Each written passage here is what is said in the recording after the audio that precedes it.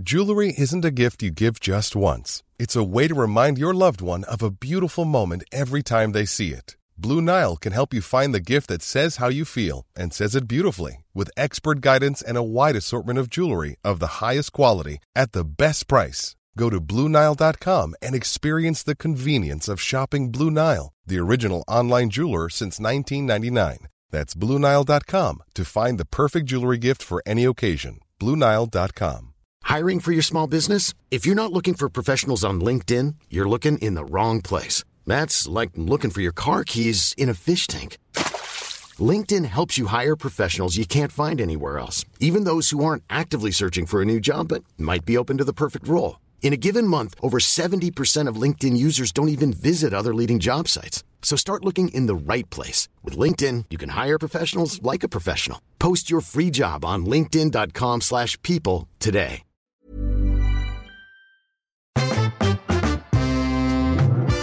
Me? Can you hear me on the phone? I do. I've got you coming out of every orifice. I'm really not. You're breaking up quite badly. Hello, and welcome to the Lock-In, where I finally get to talk to people I want to hear from in a place I want to be, the pub. For some reason, this bloody thing has started playing back some rubbish. Oh, right. Where were we? I forgot. I have too.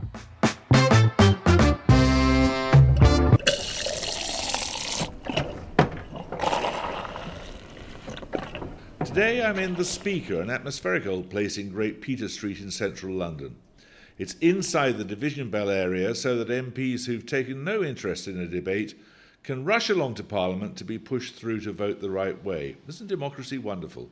I'm here to have a drink with Matt Parr, who right now is Her Majesty's Inspector of Constabulary, but spent most of his working life in the Navy, and specifically commanding submarines, which is one of the most testing things you can do with your life, not to say one of the weirdest. He ended up in command of all of Britain's submarines. I see you're drinking a beer.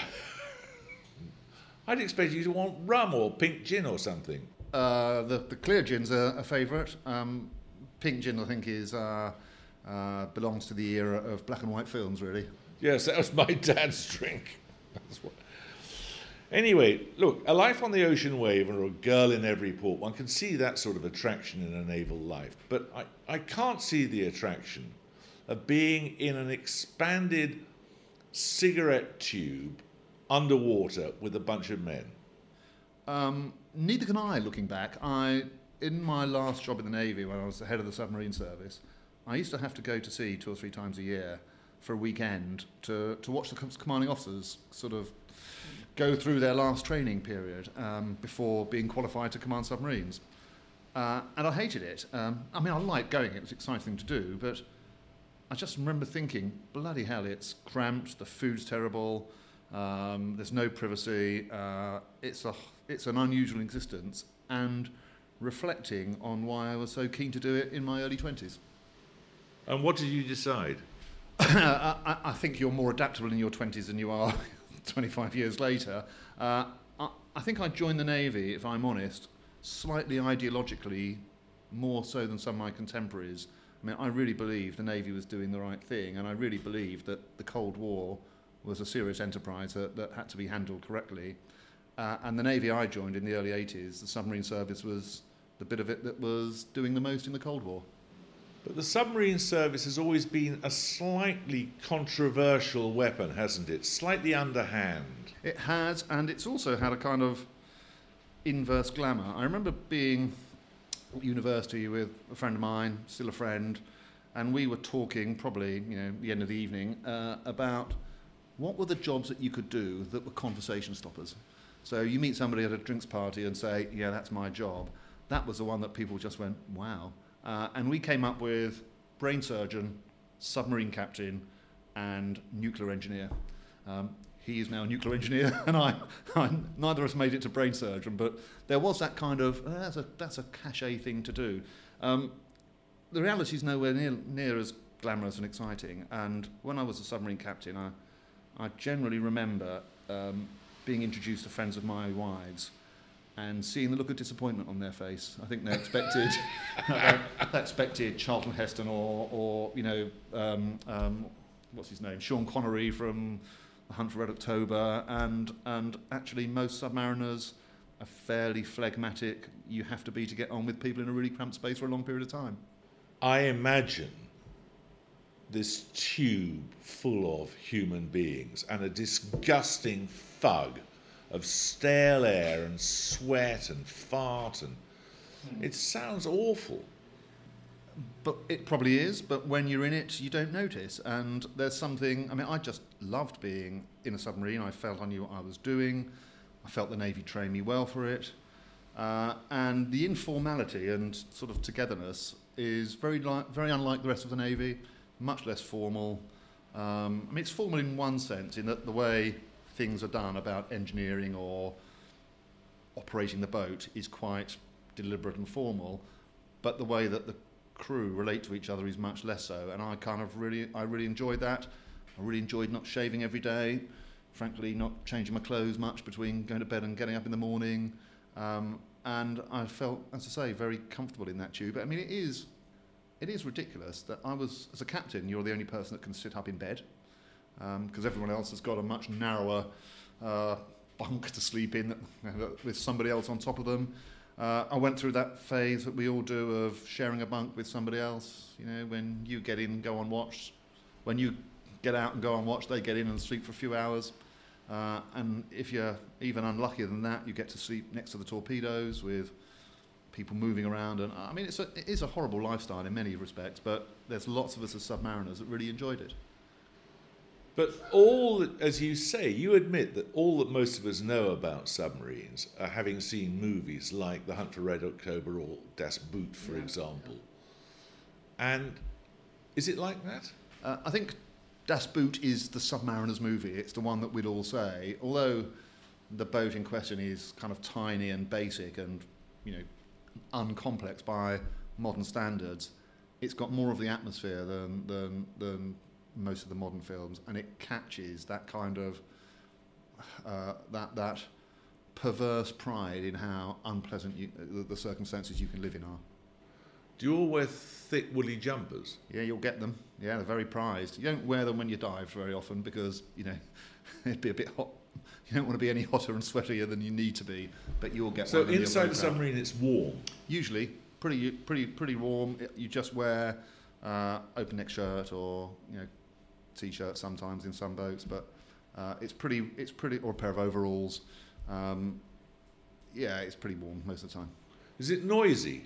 No, it's not. I mean, there are bits of it where there's engines running, but a noisy submarine would be a useless submarine because it would give itself away, and you're never away from the kind of whir of machinery or the noise of ventilation systems. Or even people, of course. But I mean, there's very few places you have to wear ear defenders. All those World War II movies, when people on a submarine are afraid of being depth charged, they creep around trying to make as little noise as possible. Is that still happening? I mean, I don't think people are whispering to each other underwater, but I think what you do try and inculcate in the crew, that unnecessary noise gives you away. So there'll be occasions where, you know, in the crew quarters, people can watch a film. We turn those off at times when there's a reason to. People aren't encouraged to make any noise going up and down ladders. Partly that's, I mean, you can generally give yourself away like that, but I think it's also just to get into the crew's mind that quietness and stealth is the whole point of having a submarine. Is that the thing you fear most in a submarine? Discovery? Yes. The whole purpose of the submarine is, I mean, there's a kind of nobody's your friend. You don't want to get detected by anybody. The whole getting detected is potentially hazardous, but it just defeats the whole purpose of having a submarine. We have a phrase in submarines which is submariners never cheat and rarely lie, and the idea is you do cheat. It's, you know, the whole purpose of a fair fight is the antithesis of the being of a submariner. You want to have a fight where it's not fair, it's all stacked in your advantage because people don't know you're there. That's your one big advantage as a submariner, people not knowing where you are, and so you work very hard to preserve it. Yeah, but you're bloody vulnerable. You're not as vulnerable as you think. It's quite hard to sink and detect a modern submarine. Is it? Yeah, very hard. Do they still use depth charges? Yep.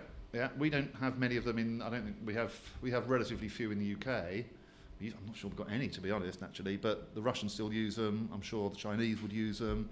But you've got to be pretty accurate with a depth charge to sink a modern submarine. But getting blown up when you're underwater can't be much fun. I don't even know anything about it. If the hull collapsed, you wouldn't know anything about it. It wouldn't be, it's not kind of. I think that the inventing a scenario in which the water creeps up over a period of time, and for all its cinematic attractiveness, it's not very realistic. But you read the accounts of what happened on that Russian submarine, the Kursk, where there was a retreat into one of the compartments that they sealed off, and then they died there slowly over a period of hours. They did. But again, that was a boat that sank in relatively shallow water, where we don't spend a huge amount of time operating. And I reckon probably 90% of the crew died almost instantly. There were a few probably unlucky people that lived a day or so as the water rose around them. But a fire on a submarine. Fire is one of the scariest things, and you've got a lot of things which are very flammable. A lot of the boat is operated by hydraulic oil. Hydraulic oil is kept at really high pressure inside pipes for operating periscopes or hydroplanes or valves operated by hydraulics. And if you ever have a pipe burst, then you get atomized, very flammable oil coming into the atmosphere very quickly. So things like a hydraulic burst or a fire are something you train repeatedly to deal with. And there's a difference between rest of the Navy and submarine service in that the level of training in dealing with emergencies like a fire in the submarine service is much higher than it will be in the rest of the Navy. Not because they're any better, just because it needs to be. So the nearest person to the scene will be expected to do all the right things, whether he was a chef or an engineer. Do you have women on submarines?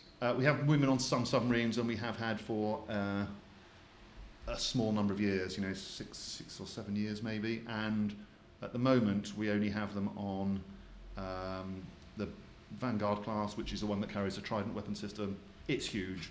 The way the accommodation's set up, it's relatively easy to segregate in small numbers. And we didn't have them on any submarines I served in. And I think when I last checked, the Navy was looking at ways to integrate them into the modern hunter-killer submarines. That's a nuclear-powered submarine, but without the Trident, intercontinental nuclear weapon. It's a real recipe for tension, isn't it? There are different schools of thought, and it's been a relatively controversial and what's the word? It's generated quite a lot of heat, the whole idea of having women at sea in submarines. Actually, the number of volunteers has been relatively low. I'm not surprised. It's not. But I think the Navy's view, and it's quite understandable, is that in the modern world, to deny women the chance to serve in any bit of the armed forces is just the wrong move. And so I don't think there's as of maybe 2 years ago, there's not a single bit of the armed forces that women can't serve in. Used to be all fast jet pilots were male, not any longer. It used to be the submarine service, the Royal Marines, the infantry, and one by one, all these have been opened up to women who want to have a certain sort of career. It is fair to say that that the number of, it was not exactly a stampede of women that wanted to serve in submarines. But what about sex? That would be awful. I've never had sex in a submarine, Jeremy, so I'm not really qualified to say, but that's probably too much detail. There have been a couple of mini scandals, much publicised. There is a kind of the school of thought that says if you lock men and women up, young men and women by and large, lock them up in cramped circumstances for extended periods, don't be surprised what happens. And there have been a couple of instances that have demonstrated that. What about fresh air? Do you crave fresh air? No, not really. On the list of things you're deprived on, that's not one of the things that I craved the most while I was away. You make your own air. You can take. It's not fresh, but you don't notice it because you get used to it, and It's probably a bit smelly. It's not until you surface and you open the hatch that you notice just how smelly the air you've been breathing is. But you don't crave fresh air. I used to crave colour. Pretty much everything in a submarine is grey, black, steel, and there's very little colour. So you don't really see the blue of a sky or the green of a forest, or you don't really see vibrant colours. Nobody wears vibrant clothes, or it's all very grey and washed out. But the attraction of exotic places and the horizon and sunshine and sand and strange people, that's all absent from most submarines' life, isn't it? Yeah. I always thought I'd make a good prisoner. Because, I think if it was a lesson I learnt looking back, it's that humans are significantly more adaptable. And you look at these films of, World War II prison camps or dreadful circumstances that people lived in. And having been a submariner, I kind of get it. You adapt to whatever circumstances you've got and place almost undue emphasis on the little things. So, very occasionally the Navy would show a huge amount of largesse on a Sunday night and hand around some choc ices for a film. And that was a morale high day. When you can have a choc ice any minute of the day, a choc ice doesn't count. But when it's a treat, it makes your day. So I think humans are much more adaptable than most people that haven't had to have those adaptations realise. How many of the crew know where they are? Some just won't be interested. It depends on the class and where you're going. On some boats, the captain or second in command will daily tell everybody where they are and what they're doing, and people can come and look at the control room and see where we are. Some people just aren't interested. If you're an engineer back working on the reactor, you might be vaguely interested where you are, but you're mostly interested in how the reactor and the engineering compartment's doing. On Trident, and I never served on the Trident submarines. I served on Polaris, which was its predecessor, and on a Trident submarine, a relatively small number of people know where the boat is, and a much smaller number of people know where it's allowed to be and where it's going. And that's because we've got to be very protective of the patrol areas of the strategic deterrent submarine, because the whole purpose of it is no one can ever find it, and if you know where it typically goes, then you've got a head start in looking for it. You come across as confident. That is a requirement of the job, I suppose, isn't it? Yeah, I think I'd be terrified of being found. No, I mean, the ocean's a lot bigger than people think. If you fly over something, if you fly over the Atlantic, you think it's, okay, you can fly back from the States in whatever 4 or 5 hours over the sea. Actually, if you're going at the pace of a ship or a dive submarine, it's enormous. It's absolutely huge. And so there are ways of finding submarines under the water. There are ways of detecting that someone's looking for you. The advantage is all with the person that doesn't want to be found, particularly if your submarine is built to be difficult to detect. So this is a really technical and slightly secret kind of discussion, but the ways of detecting submarines and the ways of making them undetectable have been a kind of battle that's ebbed and flowed between, frankly, the West and particularly Russia throughout the Cold War and to this day. Now, you get to be a commander of a submarine by passing the so-called Perisher course. Yeah. Why is it called Perisher? I think it's over 100 years old now. I think you would either pass or perish was the original phrase, and if you failed the course, typically that was the end of your career. You don't get a second go at it. The failure rate has been pretty consistent for. Not every submariner gets selected for it, but of those that get selected for it, the failure rate's been pretty constant all the way through 100 years. And it's about between 1 in 4 and 1 in 3 fail. Is that high?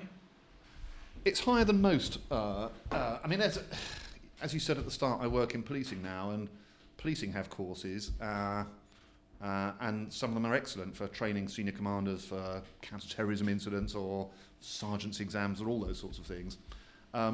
There is a phrase in the services that a course that you can't fail isn't worth doing. So I mean, you see the point. It's kind of and the harder the course is to fail, or the easier the course is to fail, and the more people fail it, there's an element of the higher the kudos of the people that have passed it. Now, we don't fail people just for the sake of making those of us that have passed it feel good. We fail because we don't think they're the right people they haven't got the right characteristics to be submarine commanding officers. What that doesn't do is make them a bad person. And indeed, it doesn't make the people that have failed the course good people. We've had people that have passed the course and who have frankly been near employable past the stage of commanding a submarine. Can't go any further, they're just not really suitable. And we've had people that have failed the course that have gone on to achieve relatively high ranks in the Navy. Not through commanding submarines. So it doesn't make you a good person or a bad person to pass or fail. It says something particular about the way your brain works and the way you interact with people and the way you calculate. When do you learn whether you're good enough? When you do the course. The course is designed to put you under pressure.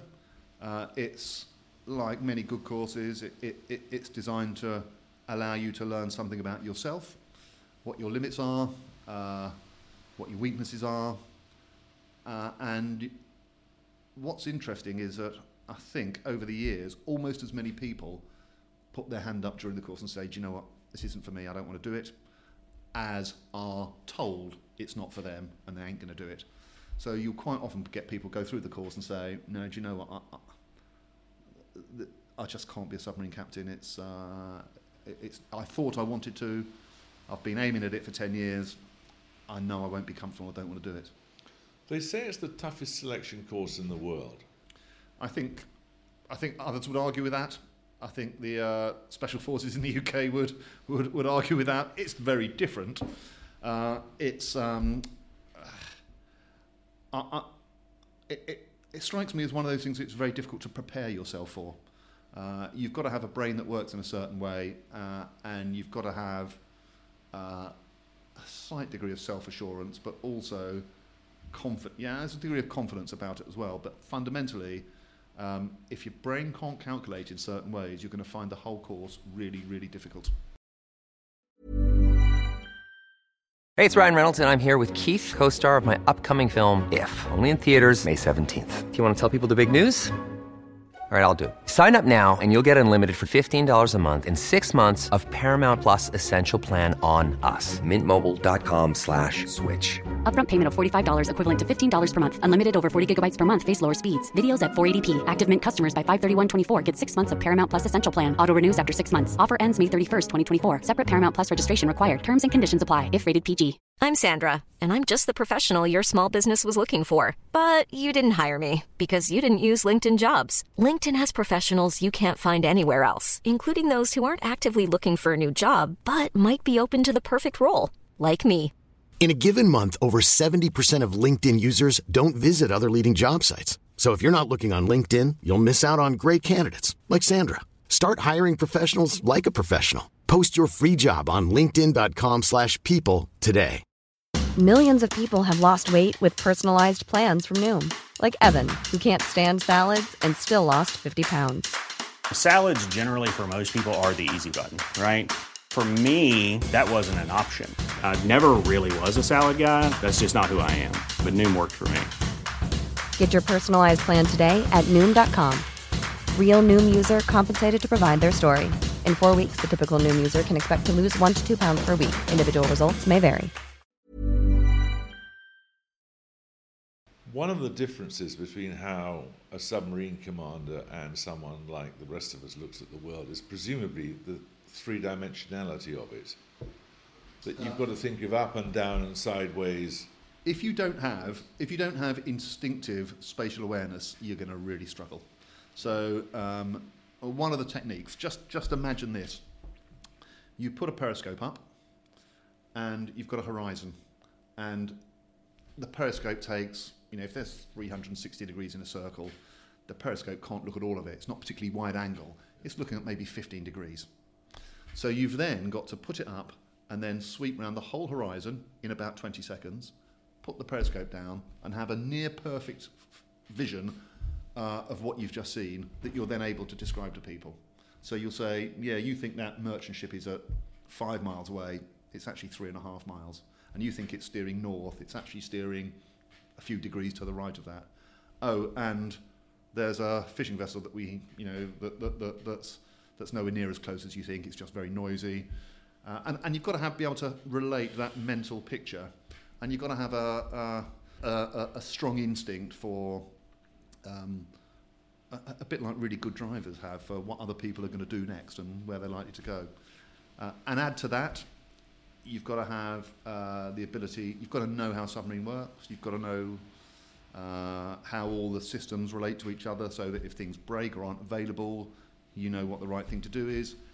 And lastly, and possibly just as important, perhaps more importantly, you've just got to not piss off people. So the crew of the boat that people are being trained on, if they really react badly to somebody because they're arrogant, because they're bullshitters, because they're unfriendly, they're just unlikable and untrustworthy in some other way, then it's an uphill task to get through, because the people that are making the judgment about whether you're going to pass or not will be very aware of how you're going down with the crew, and the last thing they want to do is impose somebody that the crew's going to really dislike on a ship's company before they go to sea. It sounds to me from what you were saying a moment ago that what's really being tested is the sort of person you are. Of course, there's an element of have you got technical skills, but it's absolutely, all the best courses are about what sort of person you are. And as I said at the start, you come out with a much better knowledge of yourself, good and bad. We all do. And you said that if you fail the course, that's it in submarines. You're not in submarines anymore. Yeah, I was at sea as an admiral with a really good friend of mine who was the teacher of the course. And we were, and I'm going to be careful, I don't want to embarrass anybody here, but it's the last weekend of the course, and it's been running for a number of weeks, months in fact, but they've been at sea for a few weeks. And we're getting right to the end where I think there were 3 or 4 students left, and there was a question about how many of them will pass, and whether they're all okay. And one of them did something that made me wince. And we rectified the situation. It wasn't, particularly it wasn't dangerous at all, but he got the boat into a difficult situation. Teacher, the person that runs the course, came to say to me, "So, that wasn't great." And I said, "No, it wasn't great. Do you think I will fade him?" I said, "Tell you what, let's have lunch together. We'll go and let's leave it for a bit. We'll have lunch, think about it, then you come and tell me what you think we should do." Right. And off he went, and we had lunch, and we let the thoughts settle down a bit, and he came back to me and said, "I'm going to fail him." And I said, "My friend, if you hadn't, I would have told you to. You're absolutely right to fail him. He can't be a submarine captain." And it was one decision. It was one thing that he did that just made me think, this bloke's not safe. I can't send sailors under my command to sea with this bloke in charge of them. If something happened, how would I feel? And that's always a test that the teacher, the person that runs a course, runs, which is, if something went wrong and we lost people, and even if we never knew why, would I be thinking in the back of that mind, it was that bloke that I thought was marginal? And if you're thinking about that about someone, they need to fail. And yet, presumably, the bloke who collided with the French submarine had passed the course. Yes, he had. Yes, he had. Was that you? No, it wasn't me. I actually wasn't serving the submarine service at the time it happened. I do know an awful lot about it, and it's a really complicated thing. And the Navy rightly, at the end of that, for reasons I really can't go into, the Navy rightly decided that nobody was to blame with that. What about the bloke who drove his submarine into an oil tanker? He'd been the teacher on the course. An oil tanker?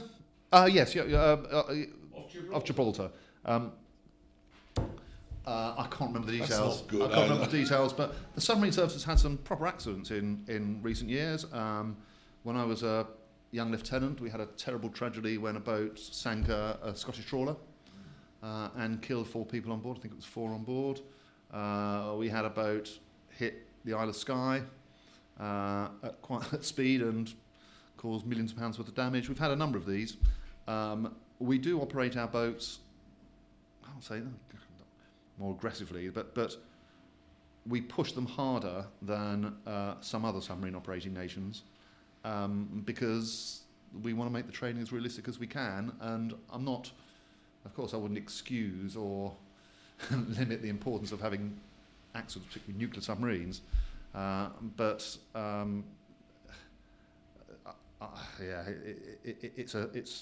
it's really unfortunate when it happens. Unfortunate, but not every time when it happens is there somebody to blame. And the collision with the Frenchman it would be, believe me, it's very difficult to blame anybody for that.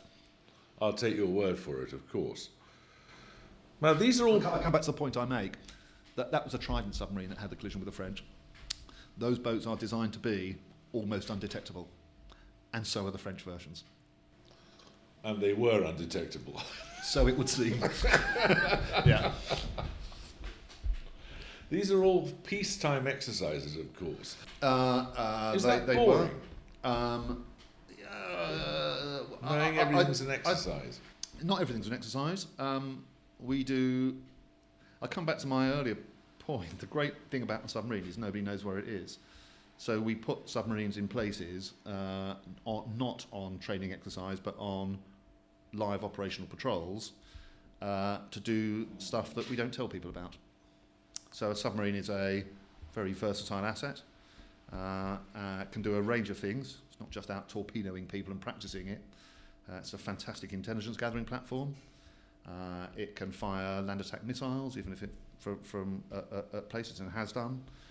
It can land special forces. So there's a whole lot of stuff it can do that isn't exercising. And exercising isn't as boring as you think, because I think that the whole ethos of a submarine is people recognise if you're going to operate a 33-foot diameter tube that's full of a nuclear reactor, enough explosives to blow up a small town, hydraulic oil, very high pressure air, some horrible chemicals, and 120 people, and you're going to sink it and run it close to potential dangers, and then you expect it to surface and everyone to be safe and well, and you expect it to do all that, then everyone recognises that the degree of training involved in running something like that is enormous. So the kind of training bill for the submarine service as a whole is huge. You've got people who are operating nuclear reactors, you've got people who are weapons experts, people are damage control experts, you've got medical and radiation experts. I mean, it's a wide range of skills, and they've all got to be trained. So you don't really resent the training thing. It's part of what prepares you for what you do. But all these people could be doing their jobs in a floating vessel, which we all understand, instead of which they're in a tube at the bottom of the sea. And they're pretty much all volunteers. You're clearly shocked that such people exist, Jeremy. But believe me, they do. You mean there are some who are not volunteers? I think we've had since I joined the Navy, there have been a small number of pressed men in a couple of years where they've been kind of, people can always, it's not the old days, you are allowed to leave the Navy if you don't want to, but they've been told that they really need to go into the submarine service, and you can come out again, but give it 3 years or 5 years or whatever. Submariners get paid more as well, and quite a lot of people find that after their 5 years of forced service in submarines, they actually got quite used to having the extra money, and no thanks, they'll stay where they are. So it's almost entirely volunteer. You don't need to answer this, because I can see it could be construed as political, but you mentioned pressed men. That's a reference to the history of the Royal Navy. Yep. When you look at this country's nautical history, what do you think about how the Navy is now? It's small, isn't it? It's small, but it's flipping impressive. And I sometimes think we get all these generally stupid, more admirals than ships. We've only got 13 ships. We haven't. We get all these kind of, latest one I saw was smaller than the Italian Navy. The Navy's just built the 2 biggest warships it's ever had. They're very, very significant. There's an old story that for a submariner, everything's either a submarine or a target, so they're very big targets, but they are ours, and they're really impressive. And the project to build those ships has been a national triumph that we do ourselves down with. They were a bit over budget, but not hideously. They were a bit late, but there isn't a nation that's done what we've done in building an aircraft carrier that good, that quickly, that cheaply. No one else has done it. They're two enormous virility symbols, aren't they? No, they're not. The logic for them was laid down in a defence review in 97, 98 under the Blair government. It's lasted every defence review since. There is a case to be made that the Navy, in building them, has had to sacrifice some other capabilities and some other projects. So there aren't enough escorting ships. We probably are world leaders at mine sweeping and mine hunting, but the capability we've got is getting old and needs an update. We haven't got as many attack nuclear submarines as we'd have liked to have built, so they're hard pressed and hard worked. So there have been some sacrifices made, but the difference between our Navy and, let's say, Italy is we do everything from big aircraft carriers with world-leading jets on them, I mean the best jets at sea anywhere, all the way to fabulously sophisticated nuclear submarines. The problem the Navy's had, we do everything at small scale, and that makes it difficult. So you can either afford lots of stuff or you can afford really good stuff, and we've concentrated on really good stuff. But the Navy's shipbuilding program at the moment is really positive. There's all sorts of things that are grounds for optimism. There isn't a single person that's served in the Navy or currently serving that wouldn't like more of it. But compared to the Army has got... the Army is in worse shape. A lot of its kit is much older and tired, and some of the projects it's wanted to bring in have been, I suppose you might say, diverted by Iraq and Afghanistan, where it got a lot of new kit, particularly for those arenas. The whole, we do talk ourselves down a lot, but defence on the whole isn't as bad as people say it is, and the Navy in particular, I think, is doing really well. Do you feel that people in this country are aware enough of their maritime history? Do you know, I say, I've obviously got lots of friends still in the Navy. I hadn't realised when I was in the Navy how little the public care about the armed services. So at the Inspectorate for Policing and Fire that I now work at, we have a press team, a media team, and they're every day compiling stories about the police. There's a story about the Navy. Occasionally, maybe every 2 weeks, something might pop up. Every day there are stories about policing. Every day. The British public's understanding of and, frankly, interest in defence is much lower than I'd realised when I was right in the middle of it. I think that's an inevitability about doing a kind of job like that, but I thought everyone was talking about the Navy all the time and the defence all the time because that's the world I lived in. When you step out of it, you realise they're just not. You just got rubbish PR people in the forces. You can't answer that. Another example though, Jeremy, as an admiral, or even as a junior to that, but no, particularly as an admiral, and I worked in the MOD and worked head of submarine service and head of Navy operations.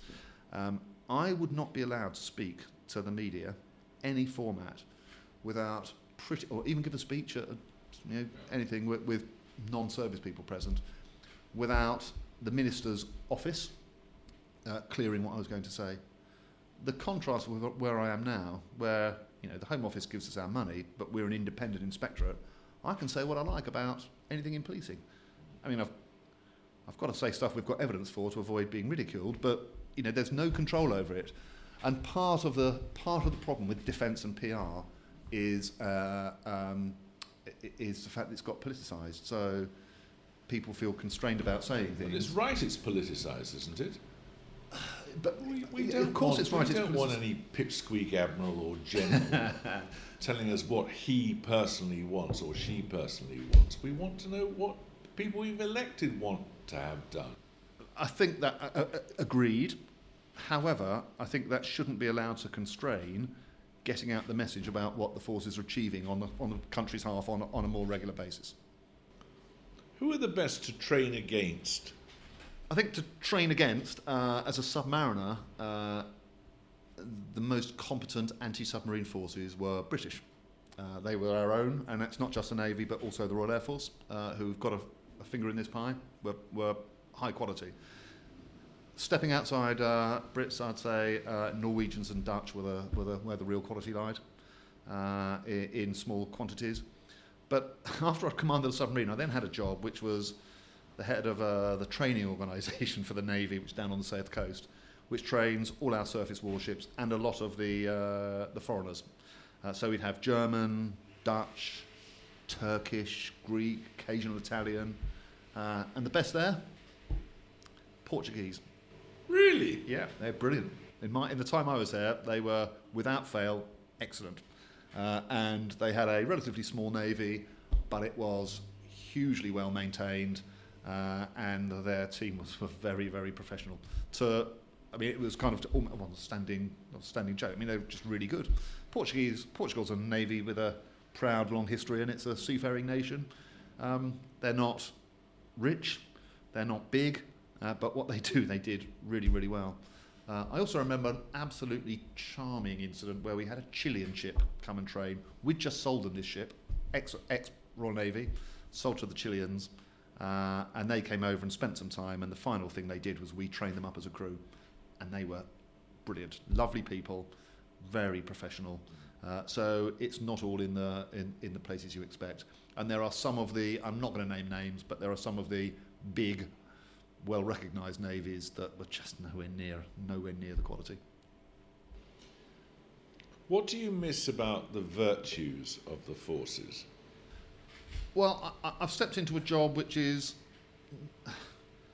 there are some similarities between police and fire and rescue services and the forces in that they're uniformed, they're pretty hierarchical, they tend to attract people who are team players.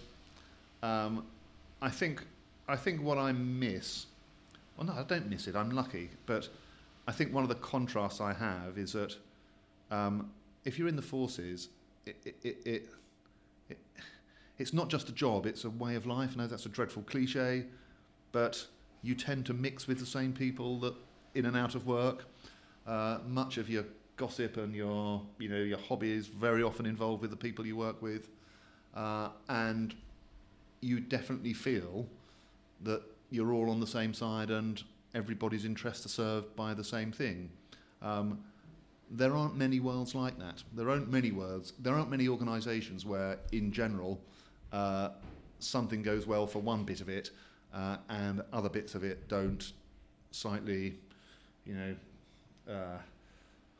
flinch in the fact that someone else is getting. I think when things go well in the Navy, everybody tends to feel it the same way, and I'd say that's across defence as well. I have a daughter. She's 25, and she works for in, I won't say what, but in the private sector in London, and she's doing really well, and it's a challenging job. I took her out with me to do some Navy winter sports over this year, and just dragged her along. She wanted to come and have a go, and she was blown away by the kind of sense of team spirit, comradeship, friendliness that the Navy people doing it had. You take it for granted after years and years in the forces. Not everything's perfect, of course it's not, but it is a team sport in a way people outside it tend not to recognise. I'll tell you a good story about Polaris. I don't mind telling you this, it's an old story, but Peter Hennessy is a world expert on this. Trident is a very sophisticated system. It's very accurate, it's very long range, it's got mode after mode of targeting. Polaris was less so. It's 50s, early 60s technology. And the way it works, of course, is that the boat doesn't really know the targets. So you might have a target which is called, like a car number plate, just a random bunch of letters and numbers. And they're all on tapes, and you get a signal from northward saying, target missile. Well, at the moment, of course, none of our missiles are targeted. That was the Brown government detargeted them. It doesn't take long to retarget them, but it was a good political step. So if a missile's targeted, the crew just know that missile 4 is targeted at GO 407 or something. And if you look, all you knew that if you happened to have the boat in a position that GO 407 wasn't in range, you'd get a flashing alarm to say you're not in range. There was a backup on Polaris, and do you remember those dynamometer things that used to spin round and then click it on a letter and then spin it round again? Series of concentric zones with lat and longs that you could just dial in. So you could dial in a lat and long, and should you need some guidance about what lat and long you wanted to guide it, you had the deluxe version of the Phillips World Atlas. No, actually, I think it was the Times Atlas of the World. So you could kind of... Funny. That was the submariner, Matt Parr, talking to me in the Speaker in Westminster. Sadly, that was pretty much my last trip to any pub before the pandemic hit, but that hasn't stopped us recording, nor indeed from being locked in. Next week I'm having my notional pint of ale with the writer Tom Holland, a brain box of staggering proportions, and surely one of the very few people who could successfully turn a PhD on Byron into a gothic vampire novel. Lately he's been tackling the not insubstantial subject of the making of Western society, and as you might hope, he's got some jolly interesting views on it. Join us for that if you fancy, and in the meantime, stay safe.